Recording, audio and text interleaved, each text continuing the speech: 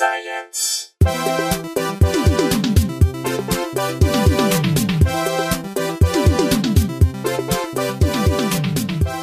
Welcome to Probably Science. I'm Matt Kirshen. I'm solo today. Andy is out of town. We didn't want to leave you another big gap before another episode, like the huge gap that we've just had while I was in New York and Andy was traveling too. So I've traveled to the house of an old friend, former guest of the show. I checked this out. It was episode 36, way back when. And a very fine comedian, Shane Moss. Thanks for having me, Matt. You were on the show. I thought you were on the show when you were completely in your previous life, but you were in the.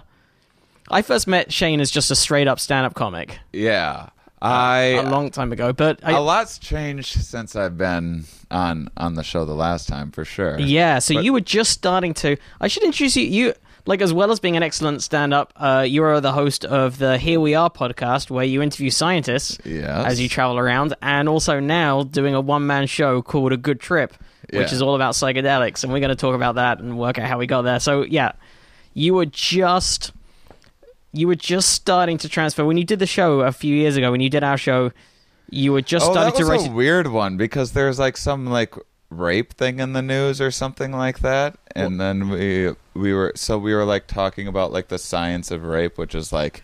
See, I was away for that. Uncomfortable. Yeah. Maybe don't check out that episode. Then give that a miss. That was a Brooks and Andy by themselves and Shane. I was not in the London. most. I mean, there's interesting studies about everything, but that's it's a tough subject to talk. Even though as important as it is to talk about, real awkward on a comedy podcast. Best settled by three male comedians in the backyard. Yeah. So yeah, you were. In fact, you've been through numerous different versions. When I first met you, you were a one-liner comic. Yeah, pretty much. I was in London doing The World Stands Up. There's been very many incarnations of me. When I started headlining, though, I found that audiences would get really used to one-liners in a hurry, and then they would start. You couldn't get them off balance anymore. It just became even I'm thinking even the best one-liner comics, your sort of emos or your Stephen Wrights or whatever, generally have tricks to break up the rhythm. When they're doing longer shows. So I started throwing in little stories here and there just to break it up. And then I kind of liked stories more, and then they were just kind of easier and flowed better. And then I started doing theme shows after I started doing international stuff. My first kind of take at it was my Netflix special Mating Season, which I look back on and I'm not all that happy with because it was just like my first take and I didn't quite know what I was doing with it, and I wish I would have done like more challenging material. At the time, I was like, I just want this to be really accessible so that anyone can laugh at this. And this is where you started to pair up with and talk to evolutionary biologists, and that was starting to influence the stand-up you were doing. Yeah. But it still ended up being mostly like relationship stuff, but with a scientific bent. Right. And so I had more challenging material, too. I was just like, I really liked the idea that I could go into some club in, maybe Texas or something like that, where they wouldn't be expecting any science type jokes, and maybe don't. It's certain somewhere where it's just being billed as comedy night. Yeah. Where they don't even know that you are the comedian; they just know that comedy is going to happen at them. Yeah, and to have someone come up afterwards and be like, "Man, I never thought I'd laugh at science," it was like that felt very good to me at the time. I'd say more specifically, laugh with science, because he's probably laughed at science numerous times. Yeah, stupid science. Can you believe we come from monkeys? What? Where's my tail? And so I was like very proud of that at the time, but I look back at it now and it's just like, this wasn't what I exactly wanted to be doing. And then my last one was about breaking my feet, which was actually more about, I had already put together a set about kind of the science of negative emotions and why we experience them and how they evolved and what their purpose is. And it was going fine enough, but then I broke my feet, and then that fit very well with all of that. Right. So I've seen you do, I've not seen the whole show, but I've seen you do in shorter sets. That's the specifically feet breaking story. This is where you were You were rock climbing. Yeah. Which is a hobby of yours. I was hiking at the time. Oh, that's right. You weren't even rock climbing. You were just on a hike in the mountains with a friend. But because of rock climbing and because I was in like the best shape of my life, because I was like sober at the time and like and I was like ripped and felt very invincible. And then I found out otherwise. I just jumped off a thing that was too high and broke both of my feet and had to crawl down a mountain for a few hours. But then so that's why I do more storytelling stuff too, because I realized that once I was able to put that in and then make it personal, the audience would come along with me so much further than just being like, so this is a neat thing about evolution or whatever it might be. Right. And it seems less like you're lecturing them. Right. Which is so much of the danger of trying to do any material like that. Yeah, and I think the same's true of political material. Like, I found whenever I've done anything, either with science or politics, I have to seed it through with like, there has to be like almost a constant underbed of self-deprecation. Yeah, because otherwise you just sound like the class SWAT, like lecturing the audience who hasn't come to be lectured at. Right. Especially politics. Yeah, especially politics. And especially if I'm talking about American politics to Americans, I have to undercut it with, but also, what the hell do I know? Like, which is also true. Like, I don't want to... And that was a mistake... I mean... But that was a mistake I made early. I remember when I came to... I remember, like, gigging in North Carolina about a year after I got into the US, and having... It was around the time of the... I think it was like the second Bush elections, and I was doing a lot of political No, it would have been the first Obama elections. Okay. But just in North Carolina. Exactly, in North Carolina, which, I mean, North Carolina for the South is a pretty liberal state. It's the North. The North one is an improvement. It's like, it's one of the states. They have Asheville and Wilmington, which is, I mean, I wouldn't say Wilmington's like crazy progressive or anything like that, but it's hipper. Yeah, and this is Raleigh, which is a big college town, so there was a lot of like, but at the same time, I'm a kid in his 20s, and I'm trying to tell people who've lived in America for 50 years, like, oh, this is how it really is, and you're like, who the like, looking back on it now, I cringe, because even if I think some of the jokes were pretty good, like, I'm still like, who the fuck are you to be talking? And even if, like, looking back, I'm like, no, I think I was still right, but I could have done it in such a more strategic fashion and such a less it's tricky up myself way. I mean, that's just all that stuff takes a long time to learn. Yeah. And then you can dumb things down too much too, and then you can like there's such a fine line between like being interesting, not being pretentious, not dumbing things down too much. Yeah, and not like mollycoddling them, and also not like patronizing them with like that kind of right. Well, I know you believe something different, but here's if you just want to listen to me, or like, just give me a chance, guys. Just give my side of the Give Me a Chance, guys, would be a great album name. The least confident comedian in the world. So let me know what you think about this skit that I do next. Coming up next. How's this? You stop like in the middle of a joke. Like, how's this joke feeling to you so far? Like, is the premise okay? Do you think I should change directions? I got some alternates. I mean, the subtext, that is the subtext of everything we do. Because we do, like every, even the world's most confident comic. Like, you see someone like Chris Rock in front of 2,000 people destroying. But he's still thinking, did I repeat that last line one too many times? Because 6 felt good, 7 might have been too much. Yeah, and also every single joke that he's done that he's doing that night in front of those 2,000 people, he's run in like 100 times at like the Comedy Cellar, and then small theaters, and then bigger theaters, and every single time, if it doesn't hit, like if a joke doesn't land 3 times, he's not gonna go, no, fuck you, you're wrong. He's gonna drop that joke. Yeah. And like, he's Chris Rock. Like, that still happens at every level. Yeah. Like, we are still underneath it all going like, how's this one? Is this? Yeah, I mean, even in some of my act I do now about psychedelics, there's parts like the audience is so giving and so enthusiastic, because I think a lot of people are kind of in the closet about psychedelics and that sort of thing, and don't really have anywhere to go to get like a good take on it or to be entertained by that humor necessarily. And so they are so patient and so intelligent, and I still run into problems where I'm just like, is this a bit much? Like, this might be too self-indulgent right now. This might be like a little too up on my soapbox kind of thing, you know. And that just never ends, the questioning yourself. I mean, nor should it, I guess. Yeah, I think there are limits, but we can all think of probably a couple of comics who don't question themselves enough.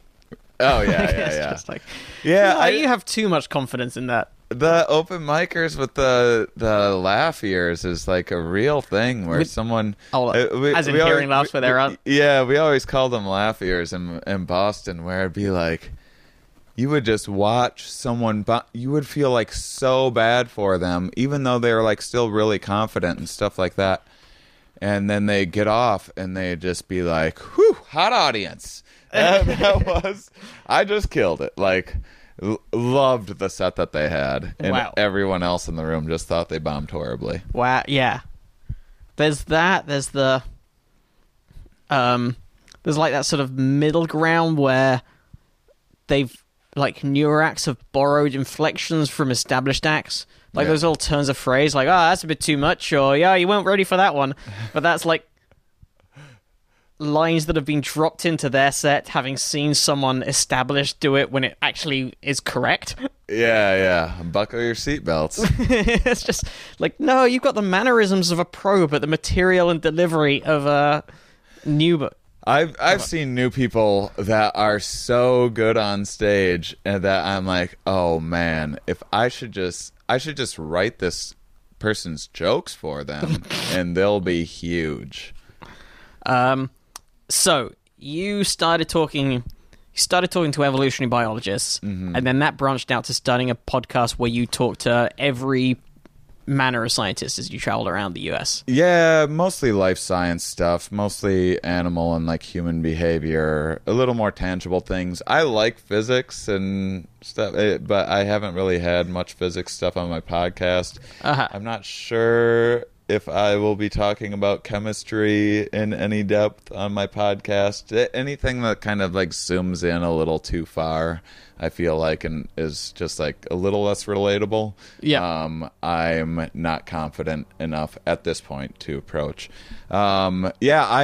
I mean, originally, I was trying to do these themed things anyway, and my representation was on me to, like, think of a TV show or whatever, and I kind of brainstormed this idea originally about, like, the science of sex or something, and as I looked into it and learned more about evolutionary psychology and biology, it just kind of changed the way that I looked at things a lot, and it was just, like, really fascinating, and I found myself talking about it all the time, and I was like, well, maybe I should just start reaching out to some of these academics, see if I can maybe put together some shows in LA or something like that, and connected with some people, made some friends, and we'd have these mind-blowing conversations over a lunch or whatever, and after a while I was like, if I would have just recorded that, so many people would have been so entertained and had their minds blown by that. And so I was like, that's what the podcast is then. Right.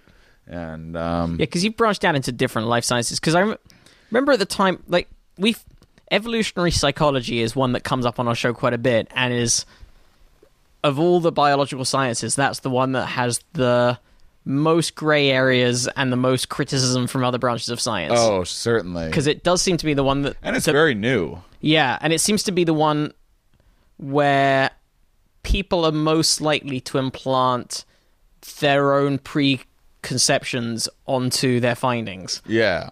Like, it seems like people... like we had an episode with... I think... Did I ever connect you with Dr. Amy Parrish, who's the bonobo expert? You need to talk to her. But she did our live episode a couple of years ago with Tim Minchin. She's a bonobo expert and Darwinian feminist, she describes herself as. And a lot of her... her work seems to start from a position of debunking a lot of the preconceptions that people have from evolutionary psychology already? Yeah, well, like, she was telling her the sort of I'm butchering her thought process, which is far more advanced than I can manage on the show, but one of the things she was talking about is how so much is drawn from, well, we are really close cousins with chimps, and chimps behave like this, therefore this is what humans believe. And she's like, behave rather, and she's like, well, we are the exact same evolutionary distance from bonobos as we are from chimps. We're the same cousin. Right. And bonobos, unlike chimps, are a matriarchal society, and they behave like crazy and aren't as violent. And all the sort of things about hierarchy and behavior that people draw from chimps are almost directly contradicted by bonobos, which are the exact same evolutionary distance, which I'm sure is stuff you've encountered. Yeah. Oh, absolutely. France de Waal has a good book, the Inner Ape. That's a lot about that kind of stuff. Right. And I know I mispronounced his name just then, but yeah, I mean, so evolutionary psychology, I think the first textbook of evolutionary psychology was in the 1970s. Okay. So this is brand new stuff, and it's changing all the time, and evolutionary psychologists are starting to kind of turn around and re-examine things and everything else. But yeah, I mean, I remember after at first being like, this is everything. This is explaining everything. I realized after a while that I was like, oh no, there's a lot of holes in here, and there's a lot of, and so I got more into neuroscience, and behavioral economics is one of my favorite things. And what is behavioral economics? More like, do you know Dan Ariely? I do not. He does a lot of behavioral economics. Is kind of like the saying like humans aren't robots. So economists think of humans as like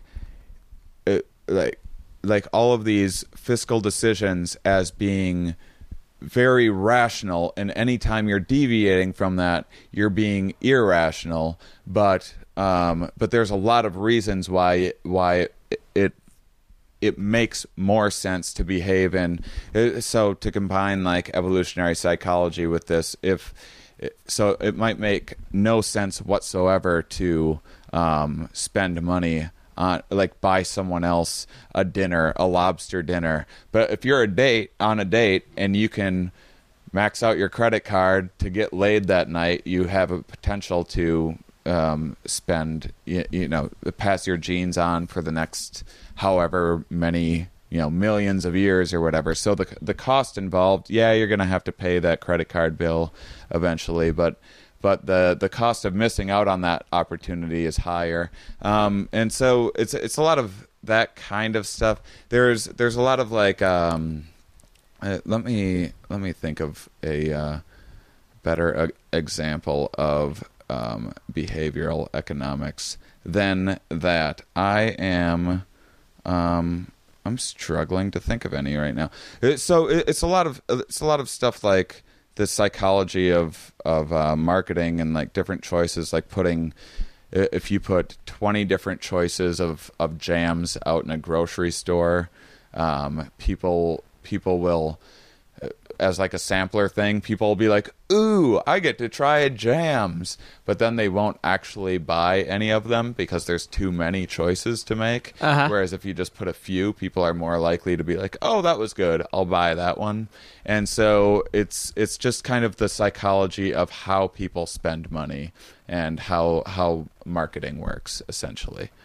Okay. So there's a million different things, like when you're picking out a car, you shouldn't go by miles per gallon, and they're trying to get this changed and put a different sticker on it. You should be going by gallons per 10,000 miles. How many? So intuitively, you would think if you're the difference between a 10-mile-an-hour truck and a 12-mile-an-hour truck is like nothing. Who cares? That's just miles per gallon, not miles per hour. I was screwing that up. But if you take like a hybrid car that gets either 40 miles to the gallon or 55 or 60 miles to the gallon, that seems like you're saving so much more money doing that way. But if you put in the calculations instead, how many gallons are you using in a year to get to 10,000 miles or whatever, that's the average a year, you'll end up, because of the gallons that a truck will go through at that lower mileage, you'll end up saving way more gallons from 10 to 12 than you will from 40 to 60. Okay. And so that's behavioral economics, is that sort of thing, the psychology of how we're making purchasing decisions and how you can prime that in various ways. So you started talking to all these scientists. Yeah. And at the same time, you went on a journey with various psychedelic, or like, what was the timeline of that? Well, I've been doing psychedelics for like a good 20 years or so. Okay. And I've always liked psychedelics. I've always been in relationships where I've not been able to do them as often as I'd liked. And so a few things happened. One, I discovered DMT, which I became kind of obsessed with, which is the world's most powerful hallucinogen, basically, or up there anyway.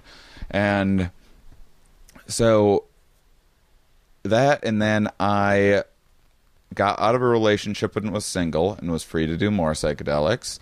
And also I had, I just like doing themed things, and I have folders of all these different themes and different jokes that I have about them, like evolutionary psychology or behavioral economics, or different like premises for solo shows.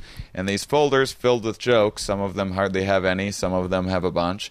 And my psychedelics folder happened to just be full at the time. I had like an hour of material. I'd throw in like a few minutes here and there at a regular show. And I was on Pete Holmes' You Made It Weird, and I talked about DMT.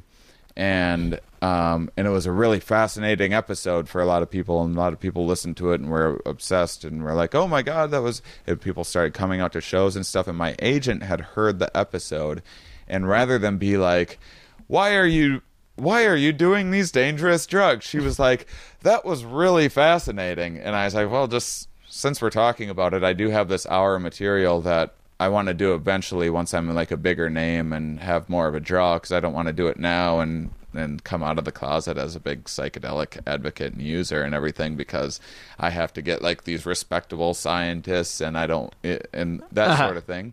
And it's also scary to think about like doing this material in front of your family and all of that sort of... Yeah, and like that sort of thing of, do you want someone Googling your name and that's the first thing that comes up? Yeah, do you want to be the psychedelic guy? Like if it's really good and then you're like, you're that guy. Yeah. You know, I have lots of things that I'd like to talk about and write shows based on. But my agent was like, well, why don't we just try it out at a few indie venues? I'll just line a few up for you. Did that. They went great. And we were like, well, why don't we can tack a night on here and there at the end of a week or before a week starts. So you start doing like a sort of Thursday to Saturday club weekend, and then you just do like a Sunday extra bonus show where you do this thing. Yeah, and at first it was hard to market. I didn't have all the marketing down, but the people that would show up loved it. And then after about 6 months of that, I figured out how to target the psychedelic crowd on like social media and whatnot, and through like ads and stuff. And then once I did that, I started filling rooms with this show, and we started tacking more of them on. And then I was having so much success with it that my agent was like, let's do a tour. Let's just do a big tour with this. And so that's why I'm now doing a 65 city tour with this show. It all came... I didn't really have any like intention going into it or expectations for it. I was just like, this is stuff I'd like to do eventually. We'll see how it goes. It all came together kind of by accident. When you do the show, how much of your audience are like psychedelic people? How much are just straight comedy fans? How many are curious? Like, what's the kind of breakdown? Well, because I'm targeting the psychedelic crowd, more people are only there because of the premise of it and don't know who I am. Right. Then, like, I'm not a big name draw. So I would say out of 100 people that are there, maybe 10 or 20 of them are fans of mine, and the rest are just like... Have like seen you on Conan or whatever. And... Yeah, maybe heard me on various podcasts or something like that. Yeah.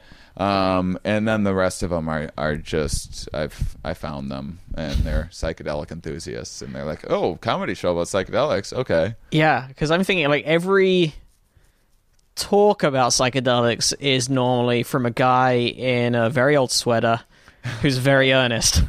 Yeah.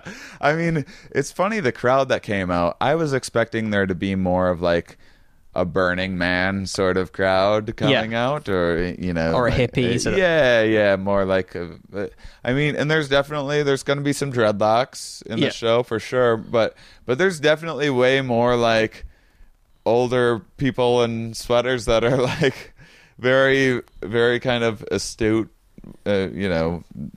intelligent, curious people, and some old hippies and stuff as well. But it's a remarkably bright audience, more so than I even thought early on. I was expecting there to be far more burnouts, but I think that I'm realizing that the psychedelic crowd and the stoner crowd, although there's plenty of overlap, are definitely two different things. Yeah, and there's people that and probably both dabble a little bit here and there in the other, but people that are like way into psychedelics definitely usually aren't like burnouts, is what I'm finding. Yeah, well, I heard recently about the latest Silicon Valley life hack, which is probably not even the latest. It's now like 5 generations ago because everything moves so quickly. But was it microdosing with? Well, they'll take like a LSD, a fraction of a dose of LSD, just throughout the day.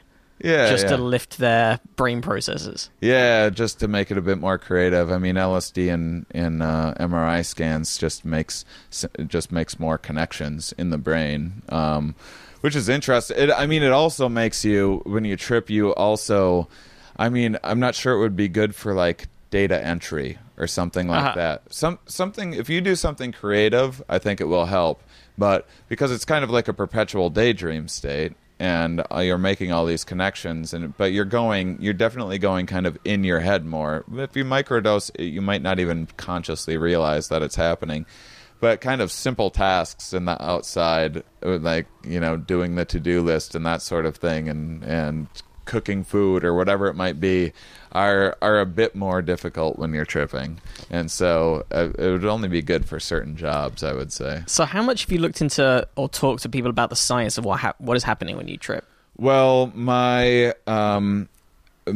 tour is sponsored, or kind of like an honorary sponsorship, cross-promotional kind of deal, by MAPS, which is the Multidisciplinary Association of Psychedelic Studies, which is the largest in the country as far as I know.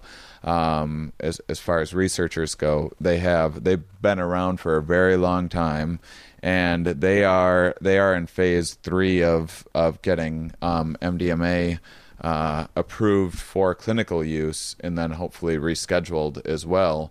And so their studies that they've had lots and lots of success with are with PTSD. So they've taken people with a minimum of like 15 years of PTSD that have also tried various things before, various therapies and medications and stuff before, and are kind of at their wits' end, and like usually the most severe cases, and some of them veterans, some of them victims of abuse or sexual assault or whatever it might be.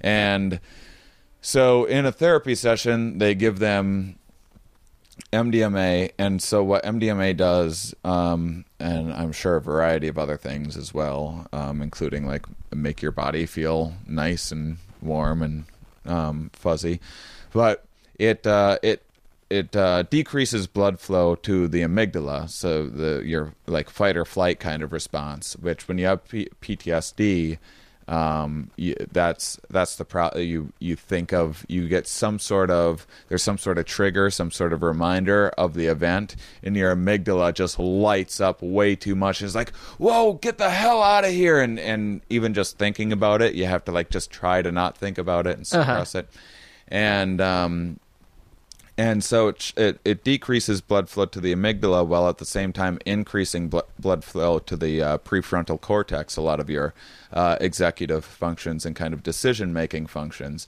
And so then, and people are just kind of, left to kind of talk through their issues, and then they find that all of a sudden they're able to talk through some of these traumatic issues to a therapist in this controlled, comfortable setting, without it being as traumatic as it usually is, because the amygdala doesn't have the blood supply to make it as traumatic as it usually is, and so this is stage 3, so they've already had an incredible amount of success with this, and so after this one it will be legal for clinical use, and this is like a very big project now. This is like a multi-million-dollar study that they're trying to get funds for and everything else, and they need like a kilo of like pure MDMA, and which I think is like $500,000 alone, and then they need to train therapists on how to do this over the country. I know a guy if you need it. It needs to be the good stuff, and then he said it's good. That's the trouble. He said with it convincingly. Get drug testing kits and whatnot, and they're also changing the studies up a little bit. So they used to do they would do a placebo, which I never quite understood. Like you're either like feeling the drug that powerful. Yeah, any drug that has like a noticeable psychoactive effect, like surely a placebo is almost impossible. Yeah, I know there are certain things that you can suggest. There are certain suggestible element. Like if it was like really low dose, you can give someone orange juice, tell them it's vodka and orange, and they'll start to feel a bit drunk. And but you can't. But what's really interesting with their studies is they've had different levels. So they have some middle level that's like 40 milligrams or whatever, and then 70 or 80 milligrams or something like that. And what they found is that 40 milligrams doesn't really work. It's like just enough to get in your head a little bit, but it's still like there's a lot of confusion, and so you don't know how to process it. You just kind of need to like really get in there and see it a little clearer, and that's where the change happens. So they're actually cutting out the smaller doses from the studies because there hasn't been much benefit with the smaller doses. So then how do they do comparison trials? Because if it's like, okay, you got to give them 70 milligrams or whatever it is, and they're flying. Yeah. So then they have some scales of how to measure PTSD, and they have like follow-up visits where they're not giving them MDMA, like I think every week or something like that. And so people that have the placebo seem to go down just a little bit. Just getting therapy helps a little bit, right? And so it does. I wish I had these graphs in front of me, but there's like this line where it's like you don't officially have PTSD anymore, and so people are starting way up here and they're going down a little bit, and then with these lower doses, some of them are dropping down below the PTSD line, but the ones with the larger doses are substantially below it and almost normalized, and it's a seemingly lasting effect as far as they can tell, as well, just because they were just given an opportunity to work through it. And a lot of this stuff is like how this is happening, like no one really knows. For example, you can just have people write about their problems, writing therapy, and 50% of people will feel better just having wrote their problems down, and 50% of people won't. It's not going to work for everybody. Huh. There's a good book, the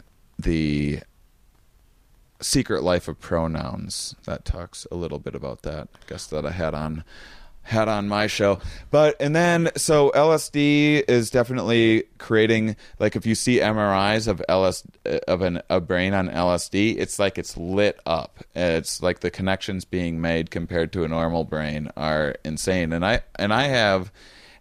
And there's a lot of like synesthesia. So synesthesia is synesthesia is like a muddling of the senses, where you sort of, people with synesthesia full-time round will maybe, for example, see certain words as specific colors, or right, smell sounds or whatever. Yeah.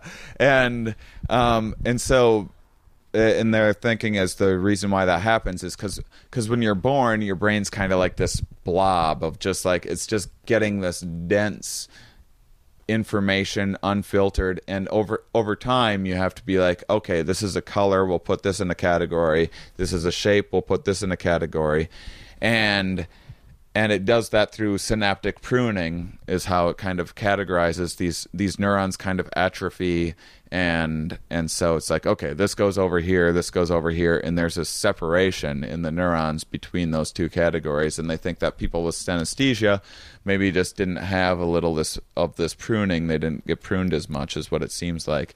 And so psychedelics can bring on synesthesia sometimes, because they start bridging these gaps and creating these connections that had been atrophied or were dead previously. And my thinking about some of that stuff is that this synaptic pruning stuff was very important when you were a child, when life is just so much to take in as it is. It's already like very overwhelming, you know. That's probably why it's so exciting to be a child, because everything's so new and so exciting. And I'm sure it's all the brain can do to like learn a language and learn to count and learn to read, and so to separate things and categorize things, that's great. Whatever you can do to just kind of break up this raw data coming in is terrific. But I think that as an adult, we're used to all this stuff. I think we can handle taking in more information from the environment now, but it's too late. Those synapses have already been pruned. And so I think that psychedelics might be able to be a way of kind of correcting some of that or enhancing it, and allowing people to look at life a little bit differently and be more inquisitive. One thing that is testable is there seems to be a personality change on one particular aspect. So have you guys had on have you guys talked about like the Big Five personality indicator? This is like Myers-Briggs or whatever, the same sort of thing. Right, which is like Myers-Briggs is pretty pseudoscientific. Right? Yeah, and it's not reputable. Like scientists don't use that, but people know. It seems to be a big thing on like dating sites more than scientific journals. Yeah, and employers are still using it, but right. Scientists don't. That's like have gotten very much away from it. If you ever seen someone describe themselves or being described as, it'll be something like, it's 4 letters. So it'll be like I, and what are the options? It's like introspection and extrovert or introvert. Yeah. And then and so Big Five is very much like that, and I know what these ones are. And again, this isn't perfect, but it does do a fairly nice job of summing up certain things. And some of these things are extremely flexible. And the problem is there's self-reporting, and rather than observing it is a different thing altogether. But so the Big Five are conscientiousness. Like, I'm very low in conscientiousness. Like, this is how I live my life. Like, very messy, disorganized kind of person. We're sitting in a very dirty garage right now for listeners. And then there's agreeableness. Like, I'm a little low in agreeableness. I tend to argue with people, and I like debating, and I'm a skeptical person. There's stability and neuroticism, which I'm in the middle of. It says I'm not unstable, but I'm not particularly stable, which is fair. And then extroversion, which I'm kind of in the middle. I'm just as happy talking with people as I am being by myself. And then there's openness, and openness is the one that psychedelics do have a testable effect on. So through filling out these questionnaires, or there's other ways of doing it. Like, you can go to this program, applymagicsauce.com, and it will go through all of the Facebook pages that you have liked, and then kind of determine your psychological profile of this Big Five on it. But say in this self-report, it's asking you, do you like eating at new restaurants or something like that? and you put like strongly agree or strongly disagree. So that would be like a question for openness. How much you love travel, agree or disagree, or something like, these are the sorts of questions that it's getting to that openness. And so if you're a highly open person, you probably love traveling. You probably, not only are you not adverse to new and novel unexpected situations, you probably like thrive off of that, can't get enough new stimulation, and you're like highly inquisitive, always trying new things. And the downside is that if you're very high in this, you tend to get yourself in a lot of trouble, and you probably don't have much respect for authority, and you probably are a little too spontaneous. And then people that are really low in this are like, they probably never really left their hometown. Outsiders are very scary to them. No sense in trying anything new. The information that you already have is the best. The past was great because it already happened. There's nothing scarier than the future. Why can't we just go back to the past? Wasn't that wonderful? Let's just do that over and over again. We made it through that. And so psychedelics, one dose of psychedelics will, in the majority of people, make them rate higher in openness for the foreseeable future, for at least a year, and sometimes for the rest of their lives. So that's one thing that psychedelics overwhelmingly seem to be tested to do. Wow. Yeah.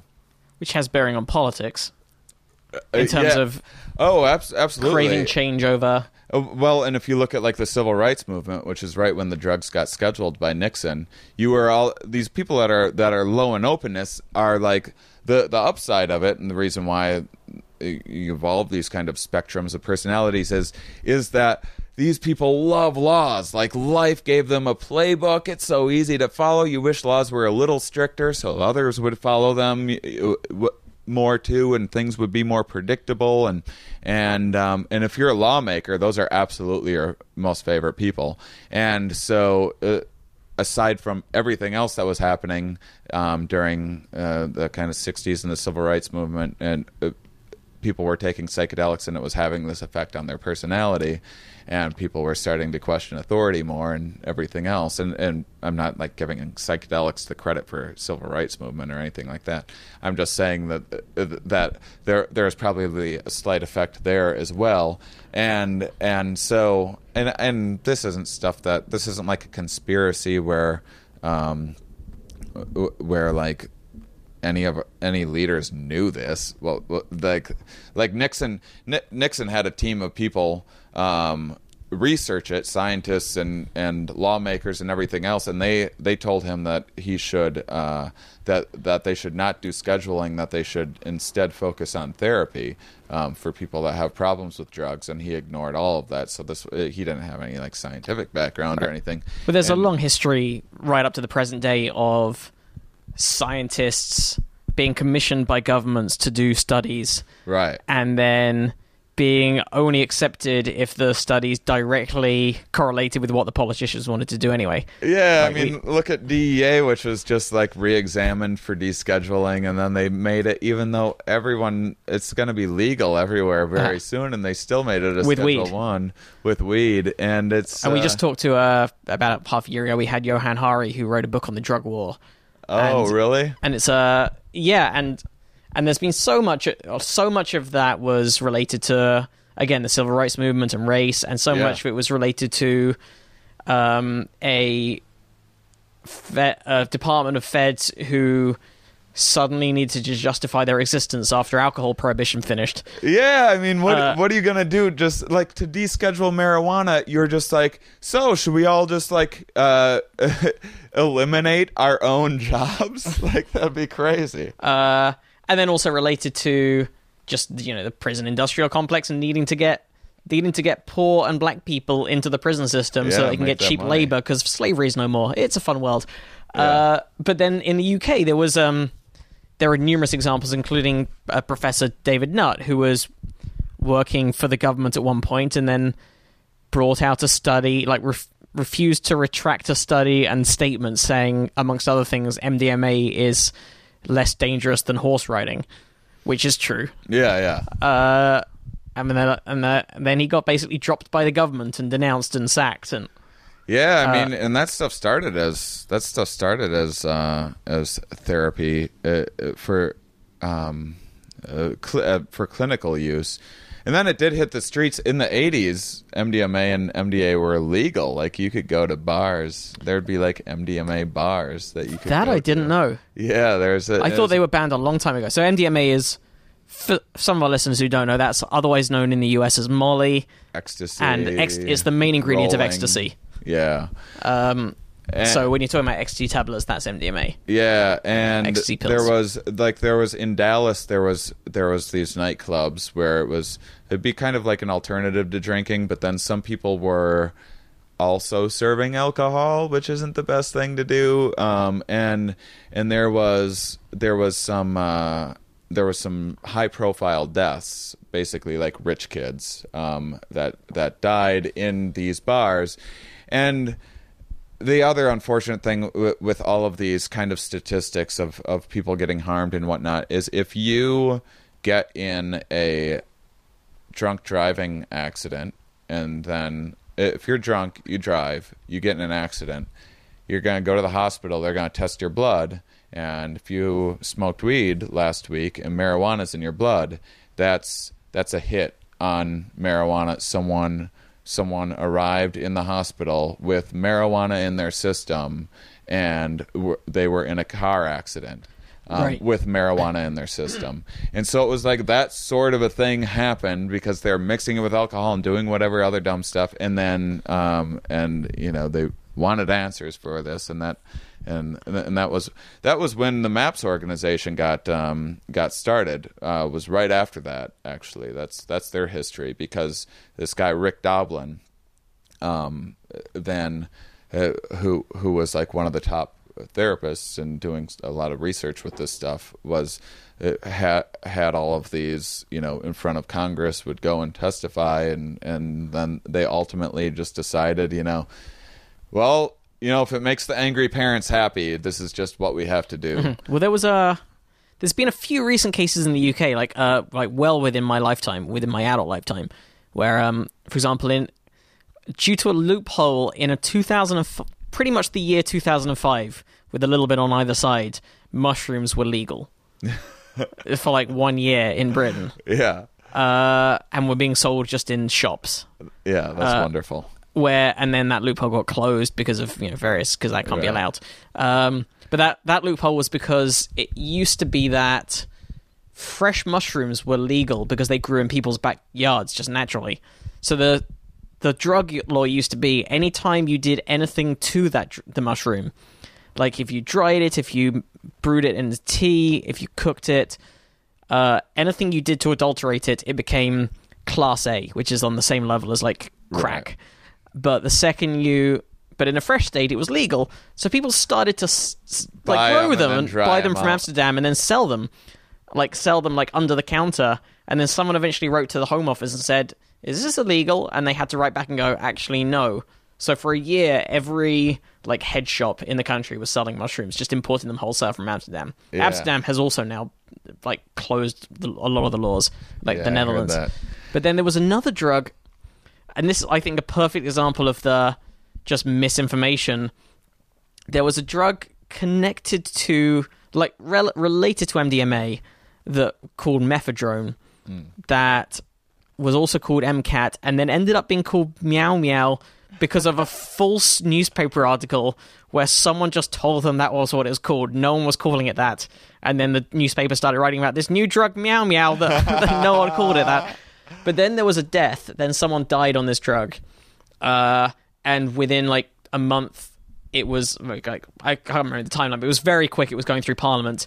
And then and the law was passed even before the autopsy results fully came out, which showed that this person who died wasn't even on that drug. That person was on alcohol and methadone, not methadone. Methadone being the sort of the drug that people take to wean yourself off heroin, which is an opiate. But it seems to be a problem. There are people who have problems with drugs, and there are problems with drugs, but this wild misinformation and this moralizing that gets implanted on top of it.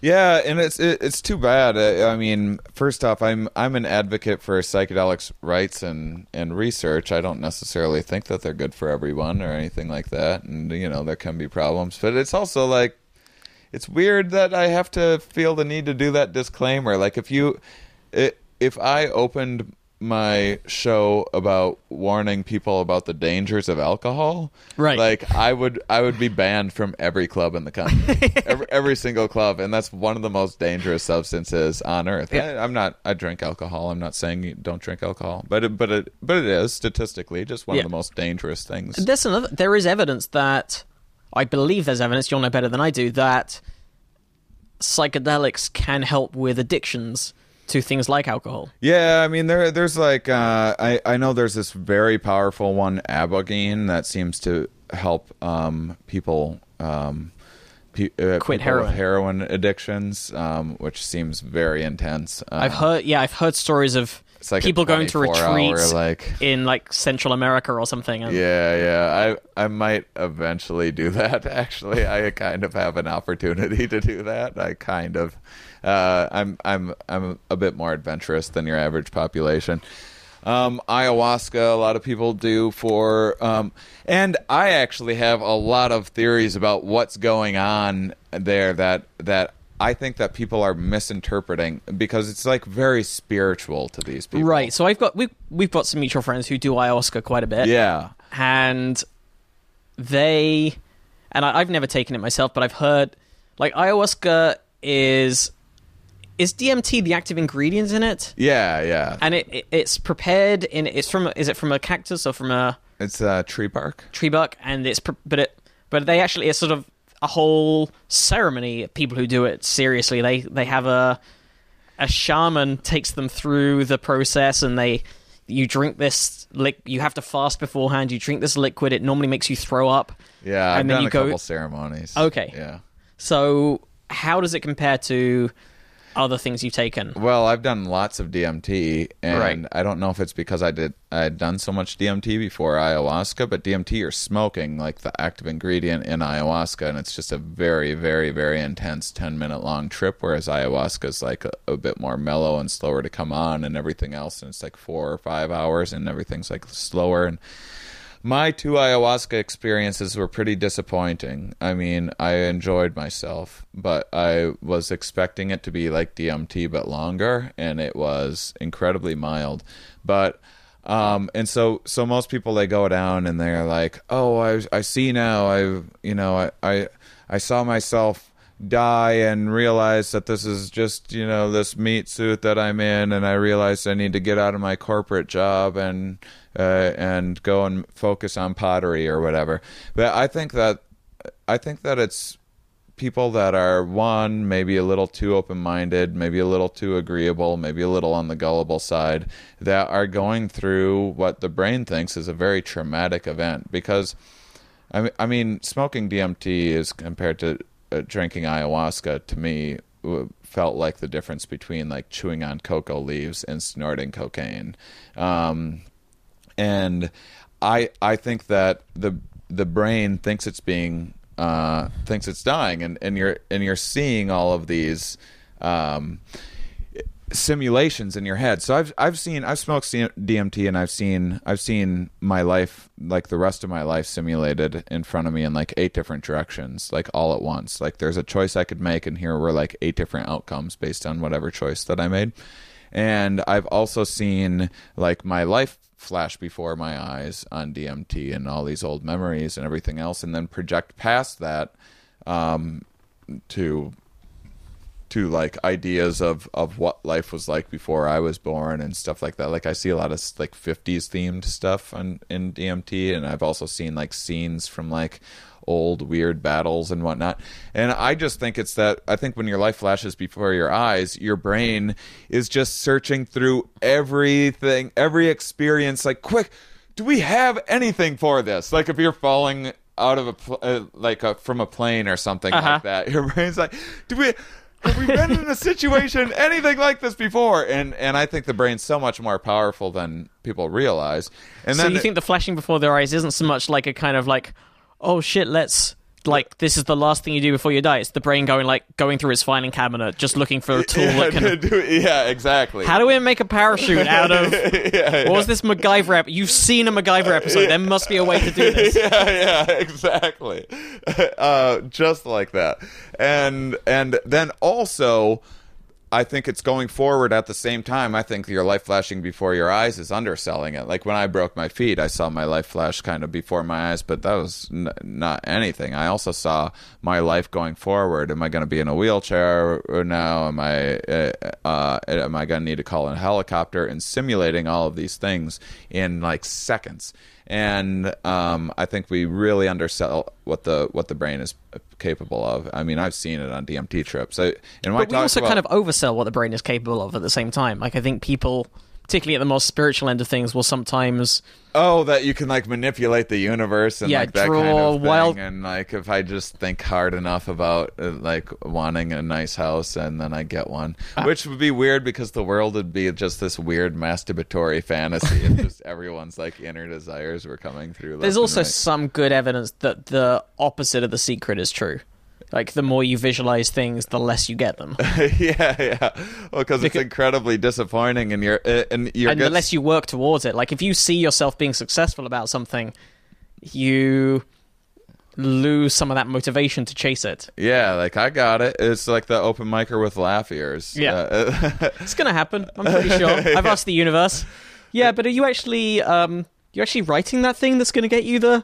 No, it'll happen. I feel good about it. Yeah, well, especially if I put it on a vision board. The other thing is that gap, that infinite void of where we are compared to where we want to be, is something that will swallow you alive if you just dwell on that all of the time, on the wanting. But I think that when people do ayahuasca, the brain thinks that it's dying. It thinks that it's been poisoned, just like if you do mushrooms.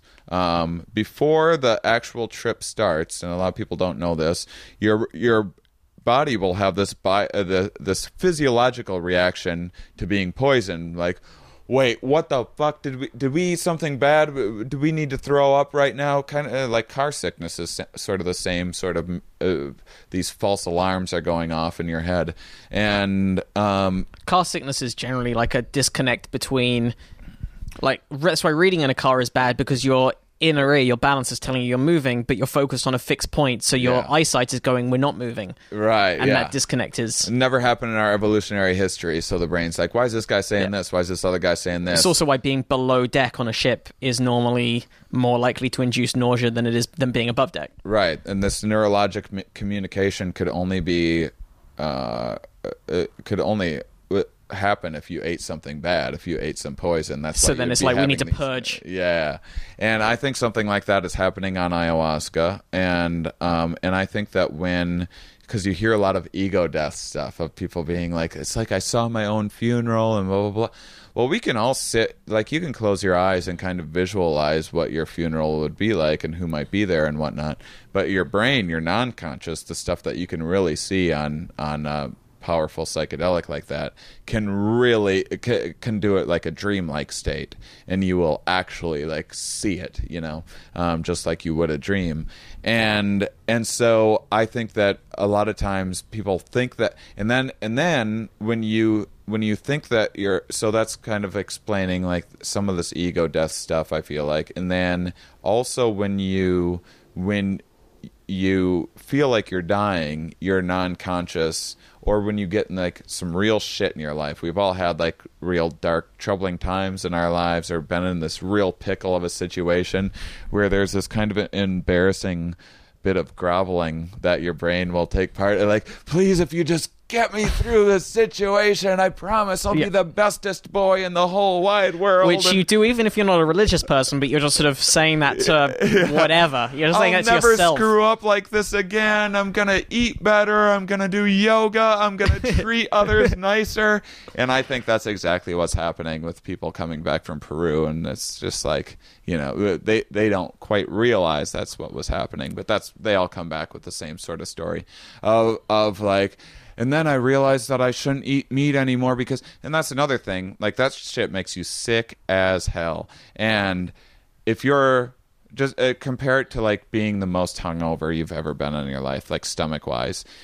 You don't feel like eating anything when you're that sick, and the best you can like force down your belly is like fruits and vegetables, and so that's like what your body feels like at that time. Plus, you haven't eaten for a day, so you're hungry, and so your body wants fruits and vegetables, and then you consciously come up with this story of like, and animals are like us, and we need to watch out for them, and your conscious just kind of creates these stories to justify what is just a pretty simple physiological response. So let's go to DMT quickly, because we're getting towards the end of the time that we have, but I want to talk a bit about that. I think I have a little bit of time. Excellent. So DMT, what do you want to talk about specifically? I can share some experiences, or I can just talk about some science ideas that I have. Well, let's start with the science, and sort of, I'm sure some of the experiences will come through that as well. Yeah, so... Have you spoken to, I know again, as your friends aside, that they're, by its very nature, the science of what happens to your body on certain drugs is pretty sparse because it's very hard to study. Yeah, it's very hard to study, and I'm not sure that I trust what is out there. I mean, most of the people that are studying this stuff are probably a little overly enthusiastic about it, and right. There's or the like opposite. DMT, the spirit molecule. Yeah, exactly. Or the DEA. We're trying to just justify their laws and keep their jobs. So it's called the spirit one molecule. of the two. Yeah, it's called the spirit molecule. Because I heard various... When I first heard about DMT a few years ago, and it was described as things like, it's the chemical your brain releases as you die, and it simulates the process of... I mean, I don't think that there's any significant evidence for that. I will say that, and it does say that it's what gets released when you dream. I've had dream-like states. That's not the norm. Usually if you just look up like DMT images on the internet, you'll see like it's a bunch of like fractals and stuff like that. When you smoke DMT, it's like a lot of times it's like you're shooting through all these weird tunnels and fractals, and there's all these bizarre colors and stuff like that. So how does that differ from, say, a strong LSD trip, like strong acid trip? Acid trips like makes like trees or like wood grains look kind of cool. You smoke enough DMT and you go to like what seems like a completely different world entirely. I've seen various like hologram computer chip cities made out of codes and stuff like that, with lights that were communicating with me and that sort of thing. And I think it's the inner workings of the mind. It's what it looks like. I think it's kind of like the movie Inside Out, which is just like a very simple children's But wouldn't that be, metaphor. rather than the inner workings of your mind, just a way that your brain is describing the workings of the mind to yourself? It's still right. It's still giving you an image, which is the way your brain works. Yeah, like a dream is still a representation. Yes, yeah. And I think so. There's this guy Daniel Tennant who he wrote a book, Thinking in Numbers, but he's an autistic savant who he's like Rain Man but functional, so you can like watch TED Talks from him and stuff. And he also has synesthesia, but he has pi memorized to like 25,000 digits, and he says that he just pictures pi in his mind, and he just sees this weird, colorful landscape with all these weird shapes. And so stuff. that's it. There is, I think, there's a history of certain people who are extremely good at mathematics or physics having synesthesia. Mm-hmm. Like Richard Feynman famously had synesthesia, and it helped him. It helped him picture equations, physics equations, because he would see them. He'd see different symbols and different letters and numbers as different colors, and it would build a picture of that equation. Yeah, so people like that, and this guy Daniel Tennant have even Daniel makes paintings of like, here's what the first 30 digits of pi look like in my head. And some scientists think that he's just making this up and using common memory tricks to perform these incredible feats. But I've seen those paintings, and I'm like, oh, I've seen stuff just like that on Interesting. Because it is, in general, even people who don't have any form of savantism or whatever, I'm not sure what the noun is of that, but people who don't have any form of that, or don't, the people who are the memory tricks in general involve mapping numbers or playing cards or whatever to physical objects. Like, that's the way that most memory experts of any type memorize things like pi or 10 decks of cards. Is they go like they memorize, all right, the number 11 is a bear or whatever. Right. And then they tell a story with everything as they go through. So, like, the red bear goes into the cottage, meets the man wearing an orange baseball cap, and that relates to the numbers 5, 6, 9, 8, 4, 1, 2. Yeah, and they say to do that, like, even just memorizing a grocery list or something like that. Yeah. The more ridiculous the story you can make, the more your brain will... Because your brain's much better at remembering stories and patterns than it is, and pictures than it is just bare facts. Especially like really graphic, outrageous ones are more salient. And so you'll see kind of landscapes like that sometimes. But I have seen dream-like states. I've seen actual like dreams within DMT, and not very often, but it's happened.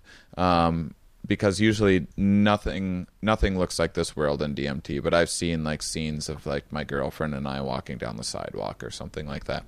And so I do believe that possibly it is the chemical that gets released when you're dreaming. And also I've had dreams after smoking DMT, like going to sleep that night, where I've had very similar like DMT-ish experiences during a dream. How does it you say the actual trip for DMT is like 10 minutes long. Yeah. So what are the after effects? Wonderful body buzz, and you'll feel a little goofy for a few more minutes. But like, could you, for example, drive a car half an hour later? Oh, absolutely. A half hour later? Yeah, no problem at all.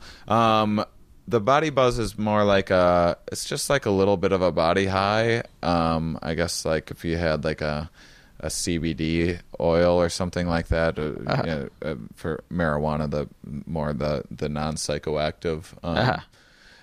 And yeah, I would say it's just a really, really nice body buzz. That's why sometimes I just have like a puff of DMT, because I don't want to like break through and have that incredibly intense experience. And I'm like, I feel a little goofy for like a minute or two, very mild, and then I just have this very nice, pleasant body. Does it then leave you more tired? Does it sort of, do you feel, because things like MDMA floods your brain with, I think, serotonin, right? Which then means you get, like a couple of days later, people can end up feeling quite down because it's just depleted the reserves of... Yeah, you want to take a SSRI after doing that kind of stuff, like, or Prozac or something like that, because it will just pump that right back in there for you.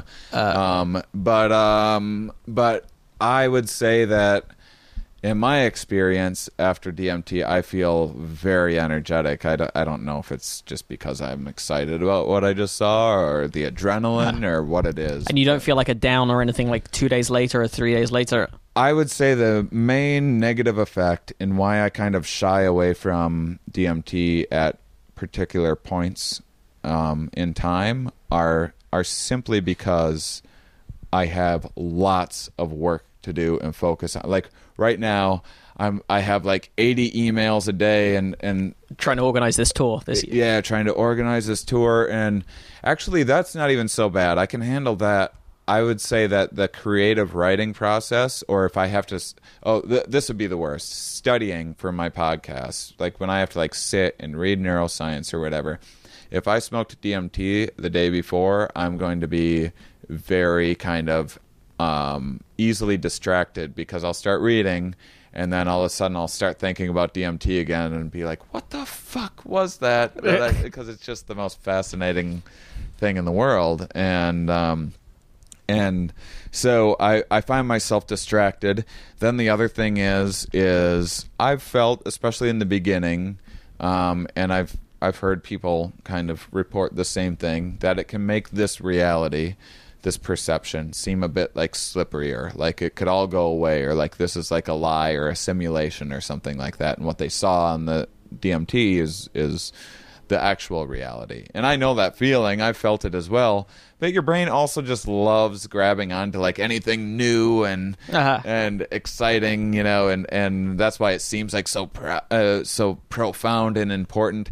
I have a joke in my act about that. Like if you were to instead take someone whose brain was like they were on LSD all the time, like Daniel Timmons is kind of like that, or any of these synesthesia people, where things are like maybe more rainbowy, or just kind of different, and it's fine. You navigate life just fine. And then when you're older, someone gives you a pill that brings them to our perception, like it would seem just as profound and real, like, oh my God, there's these things called jobs and these entry-level positions that one can apply for, and you can work your way up. And there are trees that don't melt. They're always there, just as a tree. You can just climb it. and then like what you would come back from reporting, like it would each time would sound different and like confused. It was like I thought I had it figured out, and then I went and there was like this weird thing, like everyone was in these uniforms all the time, and then there was this thing like Casual Friday where people could just dress in loose-fitting clothing, and it would just seem mind-boggling to you, and I think that's like one of the important messages with psychedelics is just like this life is crazy. This life's the trip. It's just we're so used to it that it's boring to us. That should be a perfect place to finish, but I just want to jump back quickly because you said CBD isn't psychoactive. The kind of What is there any consensus on what psychoactive means? Because again, like in the UK, that was a recent. They passed a very bullshitty drugs law that banned all psychoactive stuff. It was supposedly to close loopholes with designer drugs, where they ban one thing and then a slightly different chemical comes out. Right. But it ended up having to have exemptions for things like food. Yeah. And like perfume, because any of those things are theoretically psychoactive. Yeah, like eating chocolate makes you feel real good. Yeah. So how is like a body high something like CB? I guess that was just like shorthand that I used for ease of a much more complicated, nuanced idea of how. This is the problem with putting things in neat little categories, is that that's not how the world works. So that's a very good question that I don't know how to answer exactly. I would say that 100% CBD doesn't have any more of a psychoactive quote unquote effect than say like an aspirin, where you might feel where you wouldn't consciously know that you're like on a thing, whereas like if you get a buzz from a cigarette or a beer or whatever else, you're like, ooh, my consciousness feels like loopy right now. Right. Like I guess I would think of more in terms of like a loopiness within your head, rather than just being like, oh, I took this pill that makes it feel as if I'm like in a hot tub or something like that, or makes this pain in my fingers not be there. Right. So yeah, I mean that's a fantastic question, because how do you quantify something like that? But I guess it's just like a simplified shorthand way of answering that. Shane, where can our listeners find more about you and where you're going to be and your podcast? Shane Mauss, MAUSS.com. And I'm doing my Good Trip tour starting October 2nd, I think, 2nd or 3rd, in Flagstaff, Arizona. And I'm going to be going like everywhere in the country. It's 65. It might actually be more than 65 cities. And if you go on there, we're still adding dates and confirming ticket links and everything else. But I will be in a place near you if you are in the U.S., and hoping to take it internationally next year as well. And then my podcast is called Here We Are. It comes out weekly, and I interview different scientists about life. And if you listen to this podcast, you like sciencey things. Mine's also yeah. I think there's a huge crossover between people who enjoy both of our shows. Yeah, I think you have a funnier show than I do. I definitely think that my show is like way more like this is like but also the episodes drier. I mean, I don't want to say dry. It's way more science. So, but then also some of the episodes we've done where we've had guest scientists on and we've been really serious have been some of the ones that the audience has responded the most to. So, yeah. I mean, if you're a fan of those ones of our episodes, then you'll definitely like what Shane does. Yeah. So please check that out. Give that a go. Andy has the list of everyone who's donated in the last week, so I can't thank people, but I know there's quite a few of you. I remember the emails coming through, so thank you everyone who's gone to probablyscience.com and clicked on the PayPal button. Thank you. We will be thanking you personally next week. Thank you as well everyone who's used the Amazon shopping link. If you are buying anything on Amazon, click through our link first, set that as the bookmark on your browsers. You don't have to remember, and we get a kickback. It costs you no extra. And also thank you everyone who's been spreading the word, tweeting, Facebooking. We really appreciate that. Spread the word. Follow us on Twitter at probablyscience. You can email us probablyscience@gmail.com with any questions, comments, clarifications, and we will be back next week, hopefully with the whole gang. But thank you so much, Shane, for joining us. Thank you.